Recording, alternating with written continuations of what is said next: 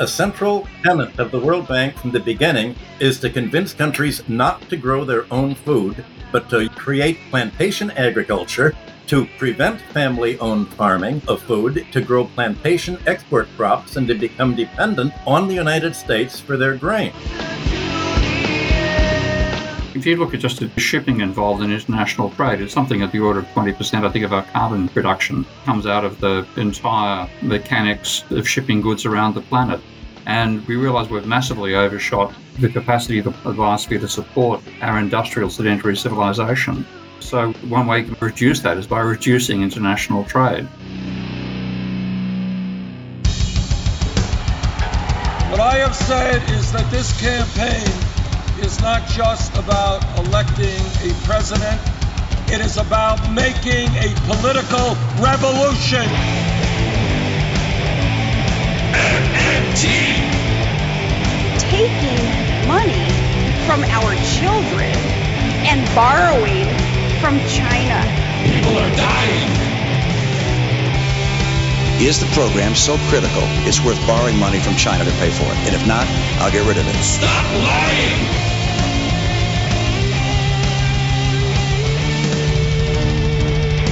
I want the truth!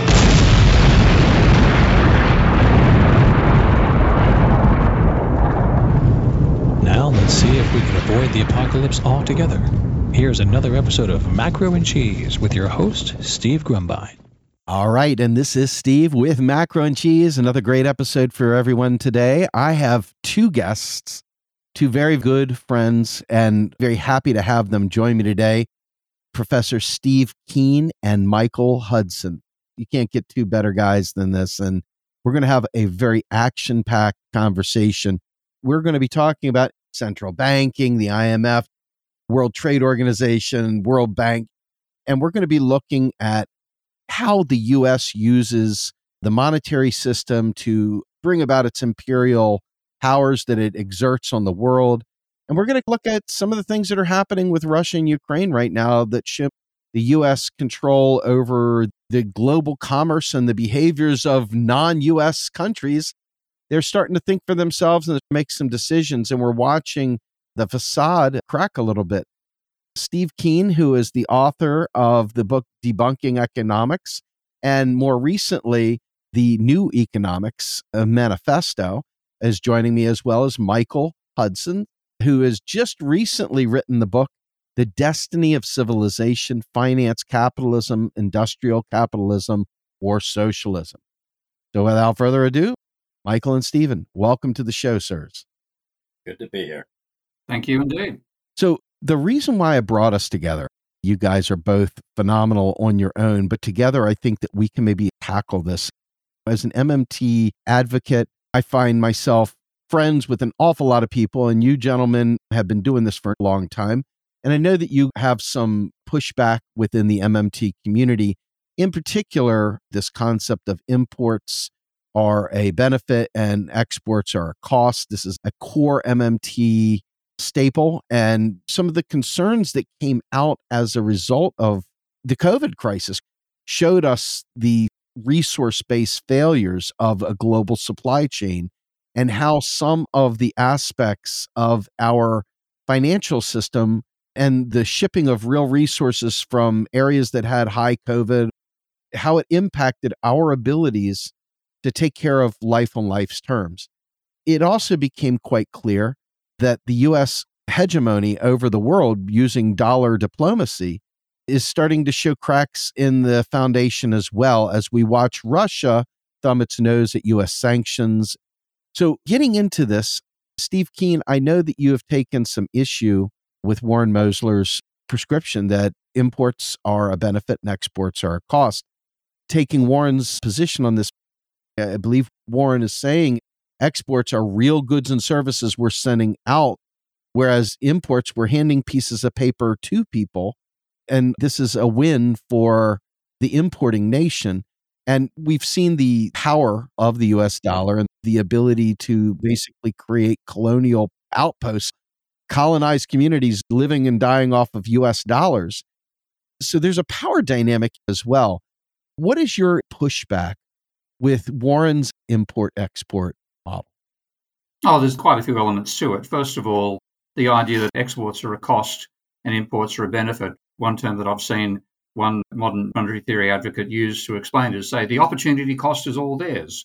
In other words, they've foregone by sending a good to us, like an automobile to the buyer in return for currency. They're doing without the opportunity of the vehicle. And when you take a good look at the manufacturing side of things, the reality for most firms is they have diminishing marginal cost and excess capacity.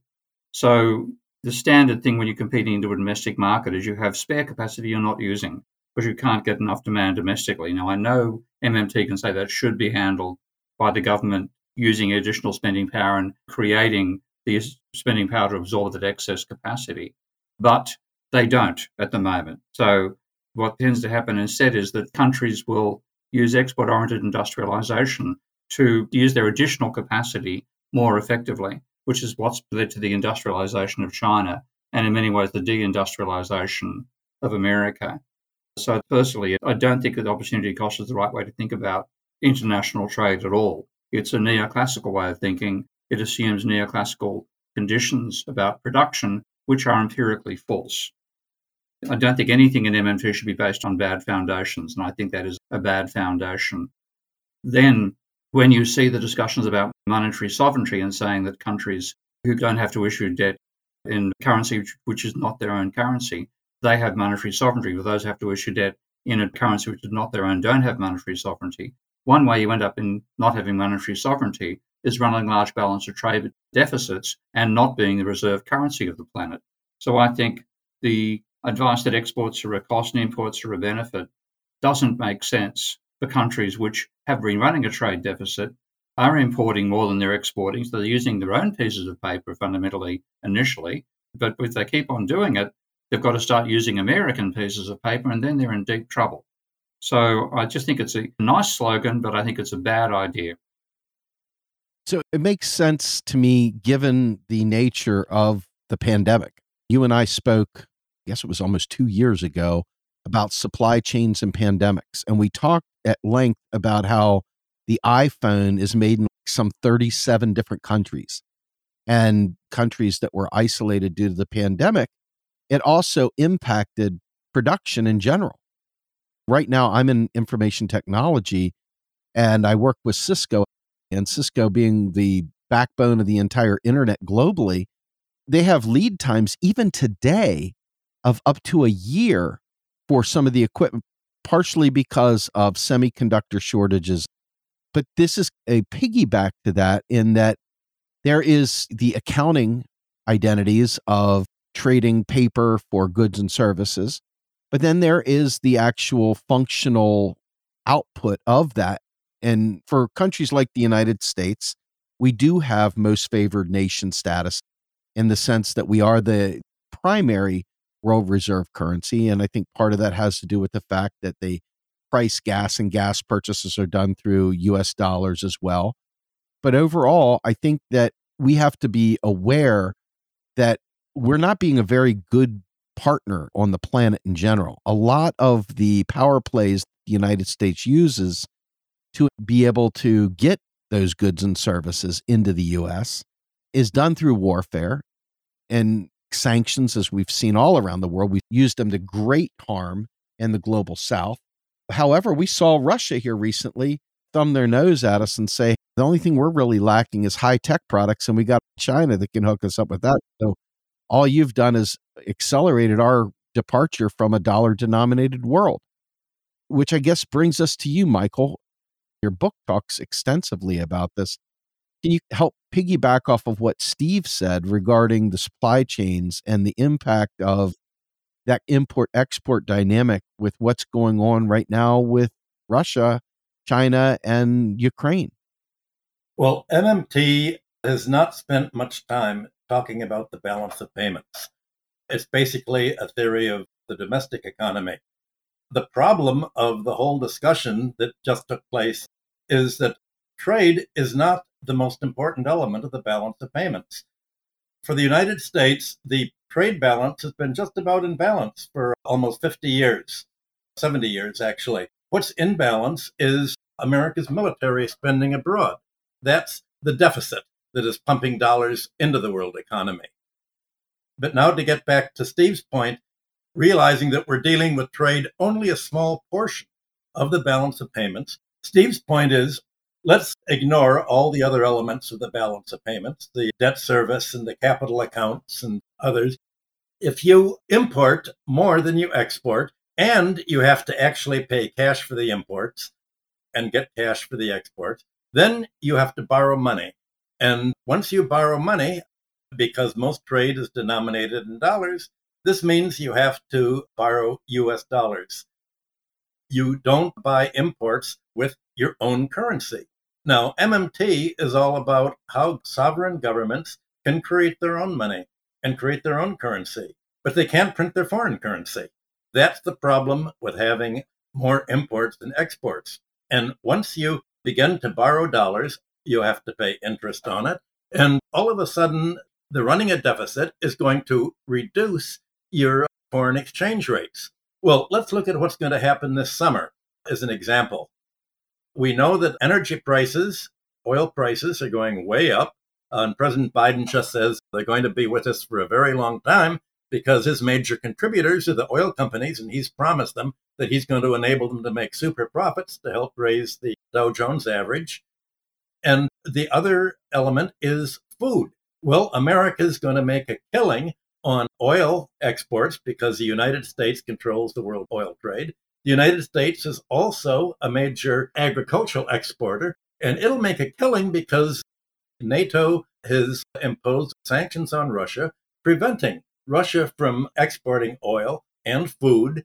It's the largest grain exporter into the economy. So you're going to have South America, Africa, and the global South countries all of a sudden running big deficits. Well, at the same time, there's an enormous deficit of debt service that they owe to finance all of the trade deficits that they've been running ever since they followed neoliberal ideals to open their markets to depend on foreign food and basically U.S. manufacturers. The Federal Reserve has just begun to raise interest rates, and the result of raising interest rates has been the dollar is going way up against the Latin American currencies, the African currencies, the South African rand, the Brazilian currency. So you're going to have the global South being in an absolute currency squeeze this summer. What are they going to do? Well, President Putin has said, well, we're going to offer an alternative in the form of the BRICS Bank. Well, it's true that a bank can't create foreign currency. The BRICS Bank can enable countries to run a deficit in two ways. Number one, the bank can be fueled by each member giving, say, $1 trillion or some kind of proportional currency to the bank. So currency swap agreements, just like the United States has been negotiating for the last 50 years. You can all have a currency swap. Also, the BRICS Bank can create its version of special drawing rights, IMF SDRs, or what John Maynard Keynes proposed in 1944, Bancors. It can create paper gold of its own and distribute it to countries. Well, the problem is, Putin said, we're willing to sell you grain and oil and to take your currency in exchange, but we don't want to save your balance of payments simply so that now you can afford to pay the debt service that you owe to US dollar bondholders, bank holders, and the IMF and the World Bank that got you into the mess you're in to begin with. So the problem is the stability of insulating your trade from the foreign exchange going up and down requires a split of the world into two different economic zones. US NATO, the white people's economic zones, and let's call it the non-white economic zones. And remember, the Ukraine say that Russians are not white and racially different, basically. That the Nazi ideology is that any country that's not neoliberal is not white. So you're going to have the world splitting, and we're really talking about how to create a monetary system for the world splitting. I want to get back to one other thing Steve said about the opportunity cost. If imports are a great advantage to the United States, is it worth having American corporations move to low-wage labor abroad shifting the production abroad so that America is deindustrialized. Has that been an advantage? Or let's look at it from Russia's point of view. Until this last spring, Russia was importing food, cheese, raw materials. And because of the sanctions, Russia has had to all of a sudden develop import substitution. It's producing its own cheese. It's produced its own agriculture that's thriving. And President Putin has said that Russia is going to spend more and more of its oil export receipts on funding import replacing industry. Well, that sounds like a good idea because we're really talking about independence. And the balance of payments ultimately determines a constraint on domestic policy. I think that's what Steve was talking about for opportunity costs. You can't just look at the flows on a balance sheet. Well, we're getting something for nothing. If you import more than you export, you're running up foreign debt, and you're becoming more and more dependent on foreign countries who are acting in their own interests, not your own interests. So you have to put this whole discussion in the political context. So I would see this as a national security issue in that with these essentials, Fadl Kaboub talks about the spectrum of sovereignty, energy sovereignty, food sovereignty, technological sovereignty, the ability to live without external supports. And each country has varying levels of that. And so each country would have to be looked at differently just based on what they're even capable of producing. I guess my question to you, as we think about countries in the global south that have had the kiss of the IMF on them and the debt peonage that they have been laboring under. In Africa, Sankara's speech talking about, I can either pay you or I can feed my people. You can see the role that U.S. interests through the IMF have had to import their goods and services into our country. They don't have a choice. They're basically colonial states that have the U.S. thumbprint on them. So the United States has exerted this imperial power in this geopolitical nightmare. We're watching them break away from that today. Well, you're leaving out one of the real villains in the piece, and that's the World Bank. Oh, yes. A central tenet of the World Bank from the beginning is to convince countries not to grow their own food, but to create plantation agriculture, to prevent family-owned farming of food, to grow plantation export crops, and to become dependent on the United States for their grain. Well, if imports are a benefit, and imports mean that the United States can put a sanction on you and starve your people, like the United States tried to do in China in the 1950s, do you really want to become import dependent on food? Let's compare the World Bank to the Chinese Belt and Road and the BRICS Bank that's proposed. The World Bank would only make foreign exchange loans. That meant it would only make loans to countries who would invest in infrastructure that would help its exports. Well, imagine how this worked for agriculture.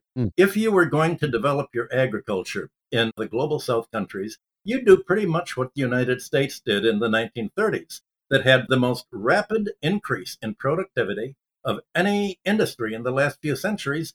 And that was because the government took the lead in agricultural extension services, seed testing, educating farmers as to seed variety, setting up local farm management organizations before the time that Cargill and Archer Daniels Midland became the great intermediaries, and promotion of domestic self-sufficiency for farms. The World Bank wouldn't make any loans at all for this, even though the World Bank local commissions and reports all sent that this is what they need. The World Bank was almost always headed by someone very close to the U.S. military, starting with John J. McCloy at the beginning and going through McNamara and all of the subsequent Pentagon people who were put in charge of the World Bank. And above all, they wanted to continue to base America's export boom in agriculture and to make other countries food dependent. And that is one of the things that has led them into debt. So if you have a country like Chile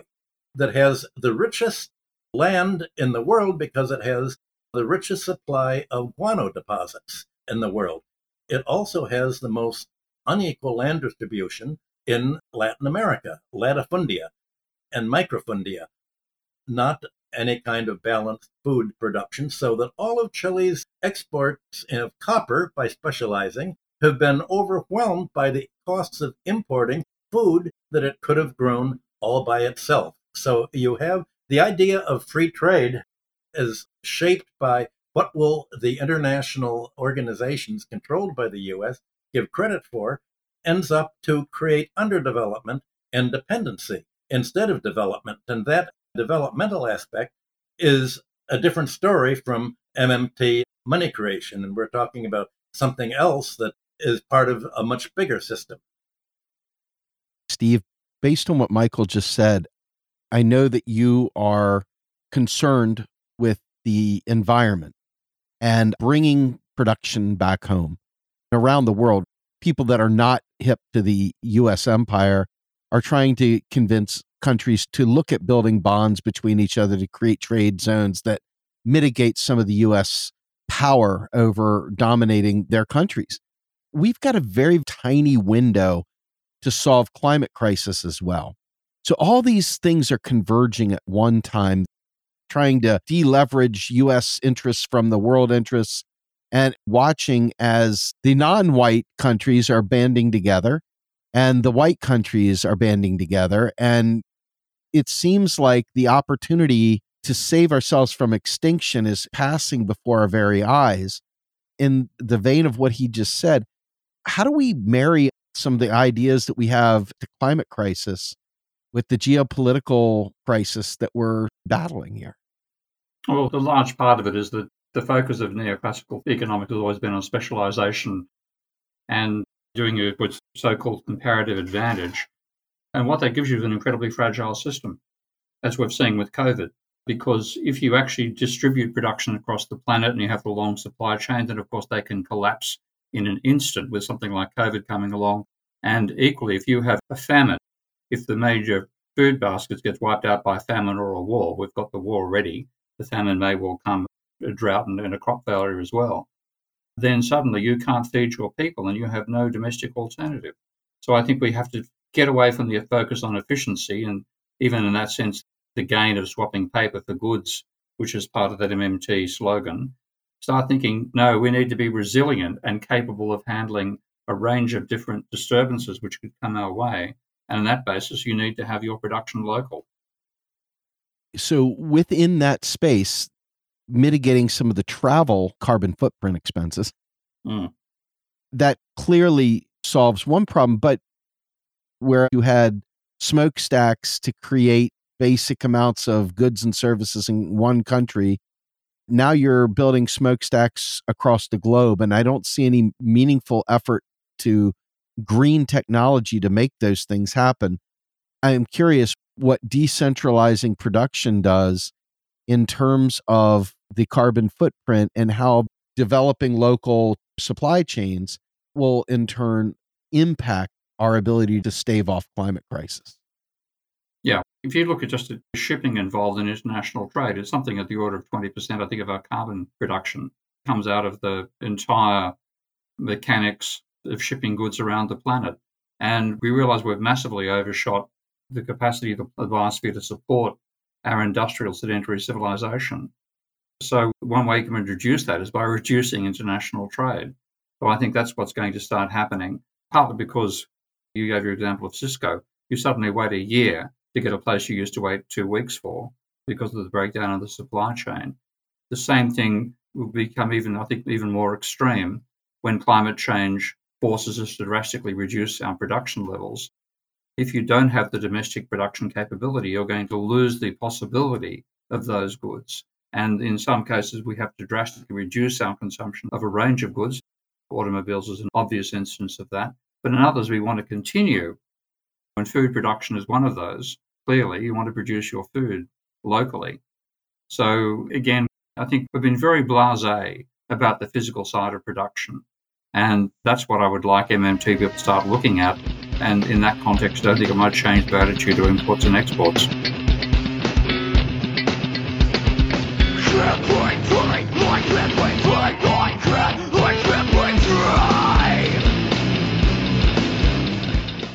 You are listening to Macro and Cheese, a podcast brought to you by Real Progressives, a nonprofit organization dedicated to teaching the masses about MMT, or modern monetary theory.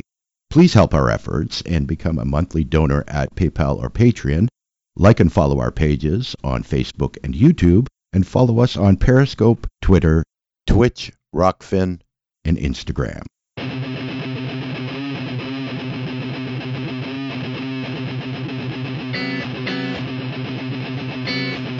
My tolerance, trying my patience, and never want to see it react to another one waiting. I'm tired of the lies you tell me, lies you tell me. It's just my tolerance, trying my patience, and never want to see it react to another one waiting. I'm tired of the lies you tell me, lies you tell me. Michael, in the Russia example, where in one fell swoop get cut off from the SWIFT system, and the U.S. is beating their chest, we've got Putin on the run. Doesn't look like Putin's on the run at all right now. I'm glad you're bringing up the NATO war against countries resisting neoliberalism, because you use the word green, and the European Greens basically are advocating two fuels of the future, coal and cutting down the forests. Germany, by blocking Russia's gas, they are essentially replacing Russian gas and oil with Polish and Ukrainian coal and digging down the forest. I've walked very often through German villages, and most houses have whole stacks of cut down lumber that they essentially burn in their fireplaces for heat. You're having an enormous deforestation and replacement of gas with coal. And the Green parties are the advocates for the major polluters in the world. And they're the advocates for global warming. And that's because they're part of the Cold War attack on Russia. And they say it's worth having global warming as long as we can fight against countries that resist neoliberalism and resist the American European takeover. So you want to realize the politics, that the Greens of Europe are not friends of the environment. Now, to get back to your question about the isolating of Russia, isolating Russia hasn't isolated it at all. It's driven Russia together with China in the first instance, and then China and Russia together have joined with India, Iran, Syria. They're now joining with Brazil and Argentina, all to create an alternative economic order and social order and political order. And the political order is basically based on the main distinction between the non-neoliberals and the neoliberals, and that is who will control the money supply. And China is the prime example. Instead of private banking creating the credit to create loans basically for financial reasons, China will create credit to spend into the economy the way that MMTers hope to see credit created, namely spend to hire labor, to make new means of production, hopefully in an environmental way, as opposed to the commercial banks that look at how do we make money in the short term. Well, you make money in the short term by cutting down the forest of the Amazon. You don't look at global warming, and already you've had the heads of American oil companies and investment firms say, what do we care about global warming 10 years in the future? We care about the next 3 months' earnings statement and the next year. 10 years from now, if the sea levels go up, we can deal with it then. So we're dealing with two different economic philosophies, and as the world divides into these two different economies, this is an important element. And as Steve just pointed out, neoliberal economics doesn't take into account the environment because that's long-term. Economists call that exogenous, meaning it's outside our tunnel vision. And the question is whether you're going to look at the world economy as an overall system interconnected, which is what Steve and I do, or whether you're going to say we're going to just cut the financial sector apart and only look at the corporate and financial sector of how to make money quickly. That's really the difference. So obviously Russia was not really troubled very much by being cut off from Suez or even by being isolated. What America's doing is driving Russia together with all of the countries that have refused to condemn it. And America basically is creating an iron curtain, blocking these countries, isolating them from Europe and the United States, going their own way, which I don't think Russia and China are unhappy to see occurring. I completely agree with that. The idea that the U.S. thinks they are going to knock these giants down, and they've just said, we're going to invest in our own country.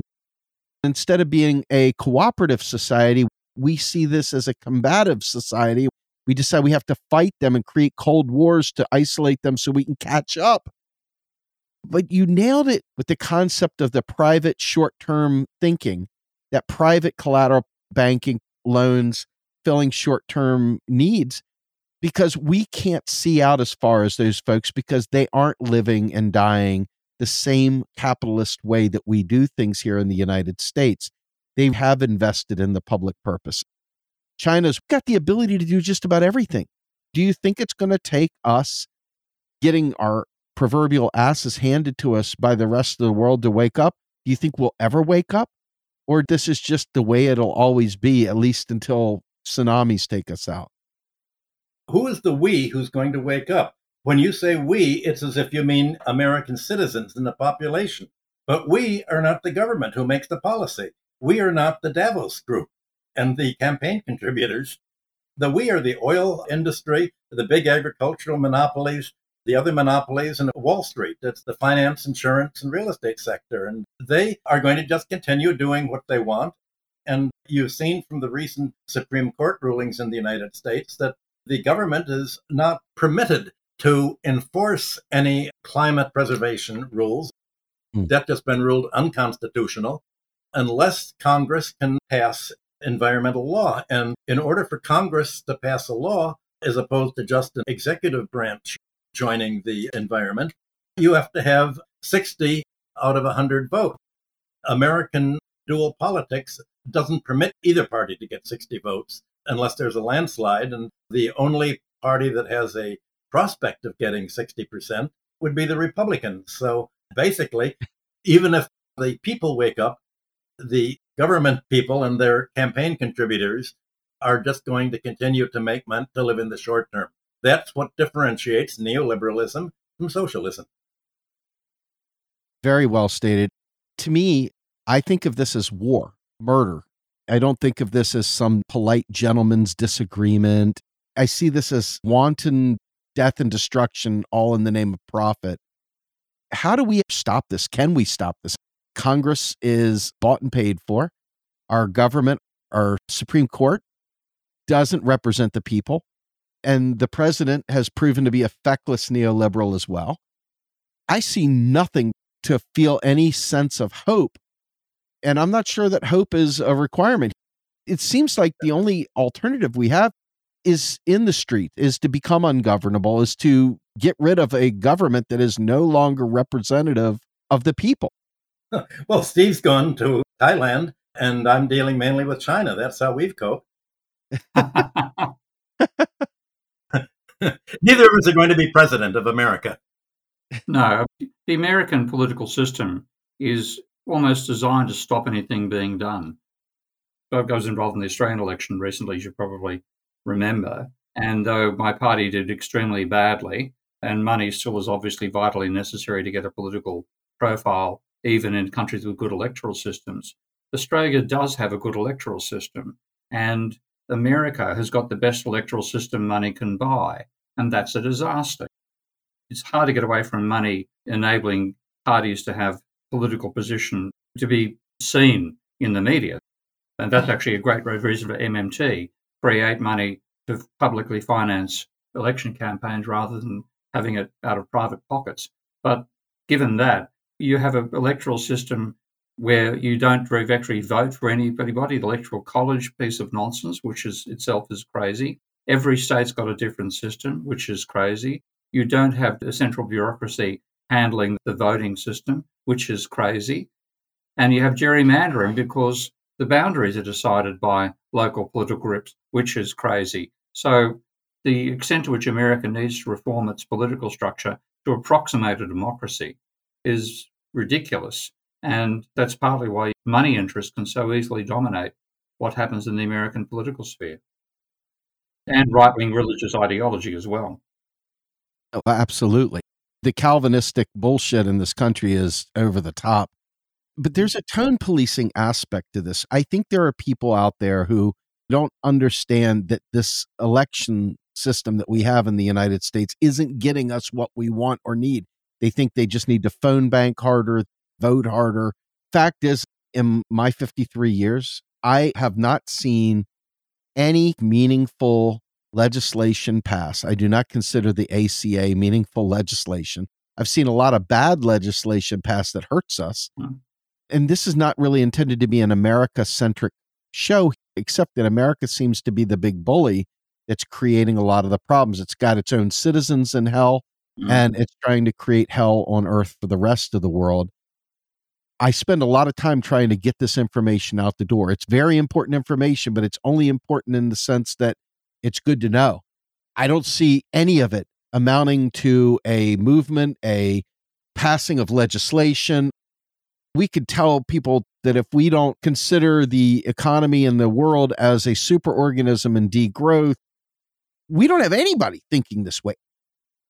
There is actually, I don't know the name of it, but I know that there's a political group in America which is campaigning to have Australia's electoral system adopted by America. That would include an electoral commission that determines borders between one electorate and another, a single centralised system that counts the votes rather than the crazy range of stuff you have at the state level, and controls on the size of electorates. They can be no more than 20% larger or smaller than a target, and they should be 10%.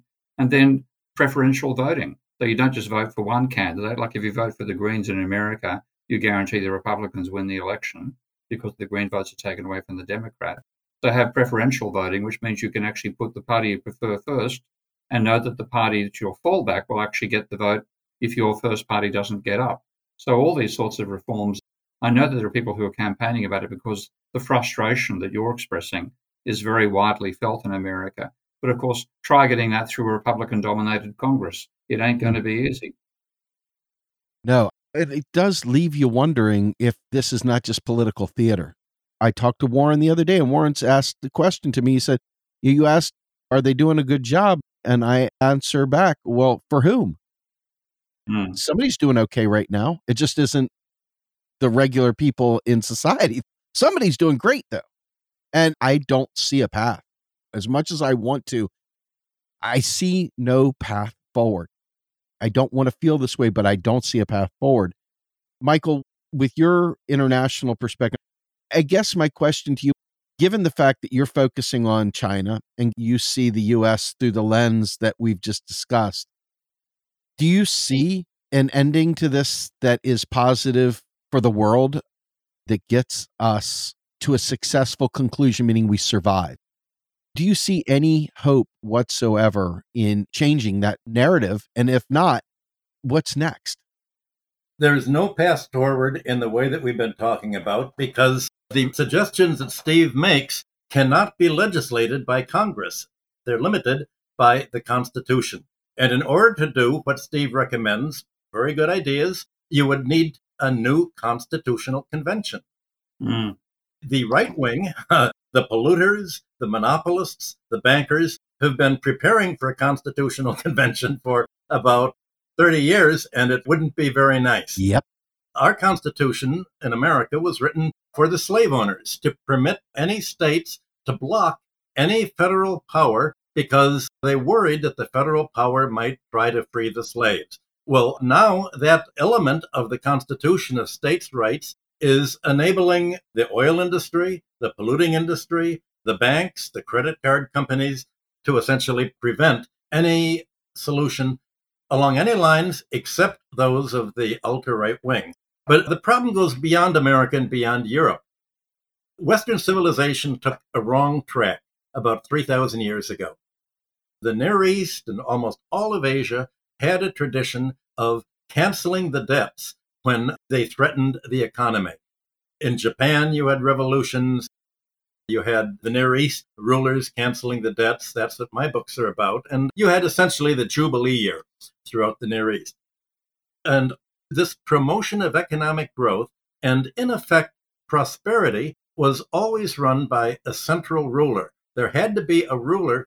The job of divine kingship or undivine kingship throughout the Near East, Asia, all the way to China, in India, all of these cultures sought to prevent a commercial class and a financial class from emerging and taking over. And the merchant class was realized as playing an important role, but it was not allowed to dominate society.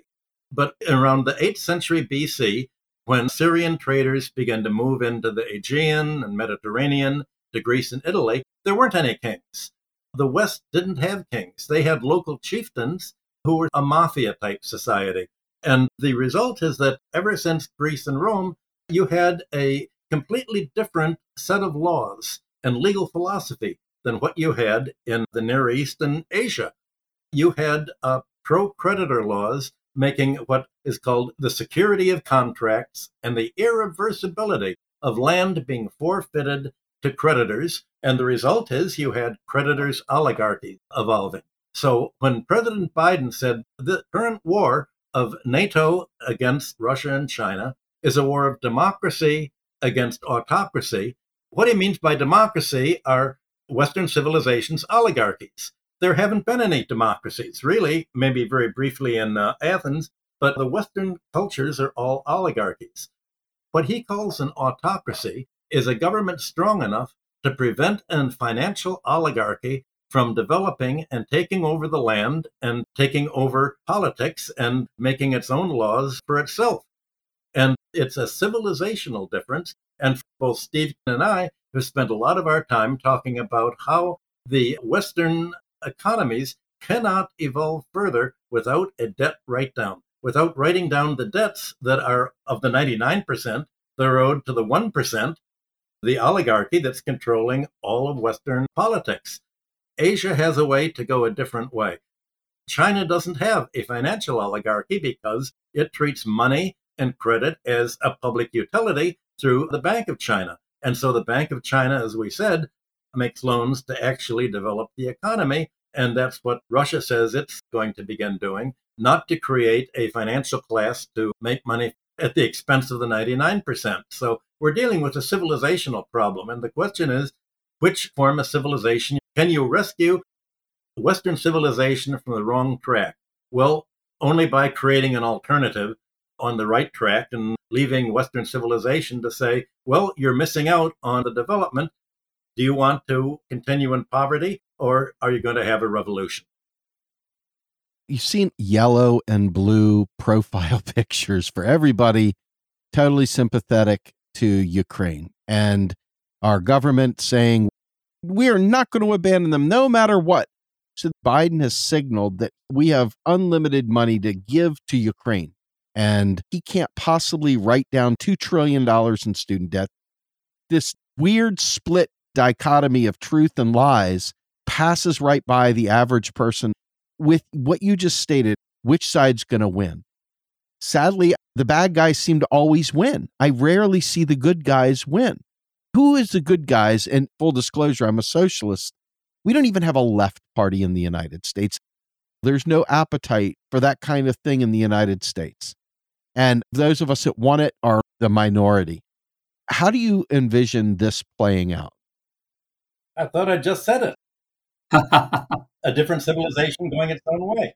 Well, what you said was the question of good and evil, basically, which one's going to win? I'm asking you, how do you see it playing out? Because the U.S. can't continue doing what it's doing and grow. You need the debt jubilee. We've chosen not to. Asia has those systems built in. They have choices. So the question I'm proposing, given that, do you see any chance of the U.S. coming to grips with itself, or do you see this being a one-way trip to destitution? The latter. Fair enough. That's all I can say. There's no sign at all of a change. The fact that Steve and I can be on your show, we are not published in the major magazines anymore. We're not on the major network shows. What you call the bad guys always call themselves the good guys. What you call evil calls itself good. So the question is, what kind of good guys are you going to have? The good guys that want to blow up the world and impoverish society, which is what neoliberalism says are the good guys, or the good guys for the 99%, which America says are autocracies that we have to fight. Yeah. I think actually I might put a bit of a perspective here. People often say, what's your alternative? And what they really mean is, what's your alternative that I'm going to like? And I think there is an alternative, but it's people I don't like it, and other people won't like it as well. And that is that given the scale of the environmental crisis we're facing and the fact that it's coming far sooner than we've been led to believe because courtesy of believing neoclassical economists on it, when it hits, the countries that are most likely to survive or hold together are those that the West calls authoritarian. And what the defining feature of those cultures when you've actually been inside them is that, yes, this is a very strong state, and yes, people tend to get its own way and people do what they're told to some extent. But it's because at the same time, they know they've benefited from that state. So like in China, when you talk to people in China, they'll be critical of the Communist Party and say at the same time the industrialization since Deng has been incredible and their lives have improved radically over that period of time.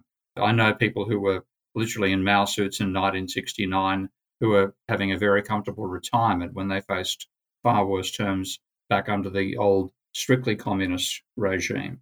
But what you have with a country like that is if China decides it has to radically ramp up renewable energy resources, also install nuclear if necessary, it's going to do it and not face the opposition the German Greens give to new nuclear power stations, for example. So the capacity to have a top-down society is more likely to mean you're going to survive the crisis that comes forward from climate change.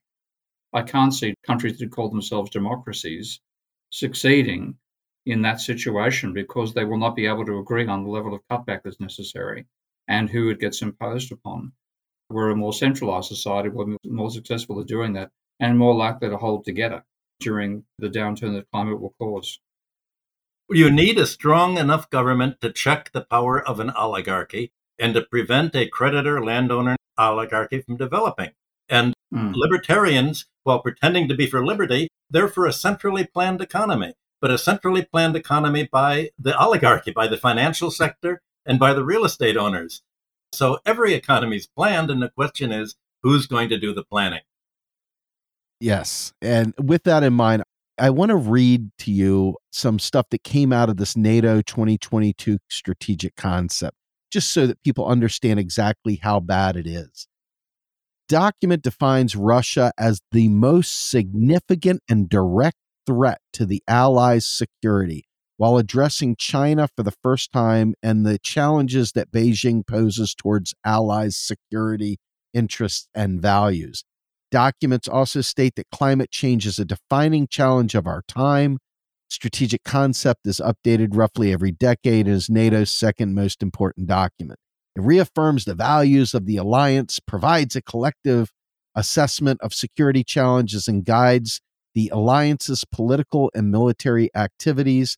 Previous version was adopted at the NATO Lisbon Summit in 2010. The point I'm making is they're bringing more countries in and now setting up China and Russia as the bad guys. This has been going on for a long time, I guess, Reaganism with the Cold War. And you brought it up. I think it's worth mentioning towards the end of the Chinese Revolution and the U.S. efforts back then to do these same things to China. Then all these institutions, World Bank, IMF, the Peace Corps, all these different NGOs, these were brought out as a direct counter to Russia's communism and a fear that communism would spread to the global south to prevent them from getting in bed with the Russians. But our country, the United States in this sense, has been instrumental in setting up these shadow organizations to prevent any kind of socialism or people-led initiatives around the world. And it seems like this is going to become the next war. If it's not going to be just another Cold War, it's definitely going to be some war because they are lining up the Axis and allies already. I guess take us out on this note. I think I'd take it up with a different angle and say that with the global politics we've had over the last 80, 100 years, or actually since the dominance of America, which we pretty much stayed from the end of the Second World War, has been completely oblivious to the impact we're having on the planet, the biosphere itself. And the biggest political player on the planet is the biosphere. And that's going to start determining what the wars are in future. And I don't think any country in the world is prepared for that battle. China may be probably the most effective capacity to respond to the challenges that are coming its way, but there's no way America or Russia or anywhere in Europe are aware of the threats they face. And this is a warfare against an implacable foe which we've created by destroying the sustainability of the biosphere, by expanding humans industry to 3 to 4 times the scale that the planet could actually support. That's the real war that's coming our way.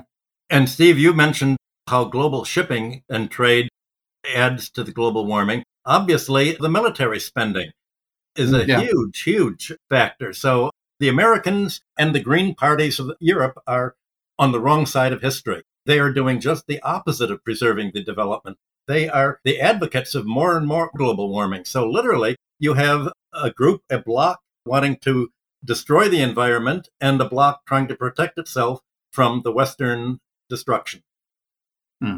Yeah, very scary. And then we've got a lot of folks that think that they're going to appeal to their greater sense of reason to get them to suddenly stop all this, vote their way to a Green New Deal, and it's all just going to go away. Gentlemen, thank you so much for this time. I really appreciate it. It's rare to have 2 such phenomenal guests at once, so I really do appreciate this immensely. Michael, tell us where we can find more about your work.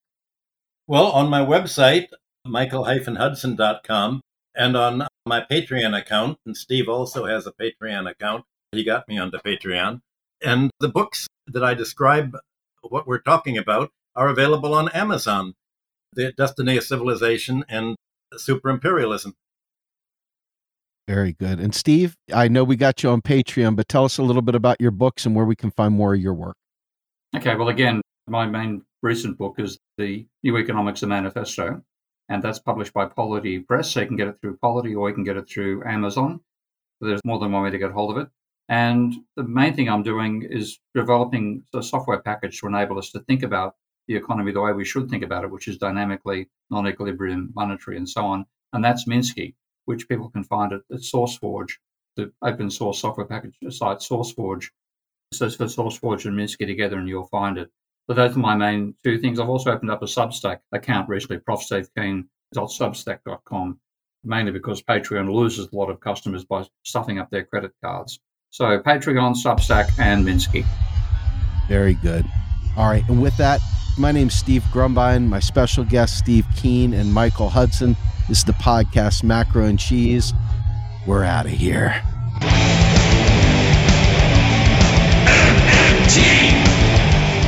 Macro and Cheese is produced by Andy Kennedy. Descriptive writing by Virginia Cox and promotional artwork by Andy Kennedy. Macro and Cheese is publicly funded by our Real Progressive Patreon account. If you would like to donate to Macro and Cheese, please visit patreon.com/realprogressives. I want the truth.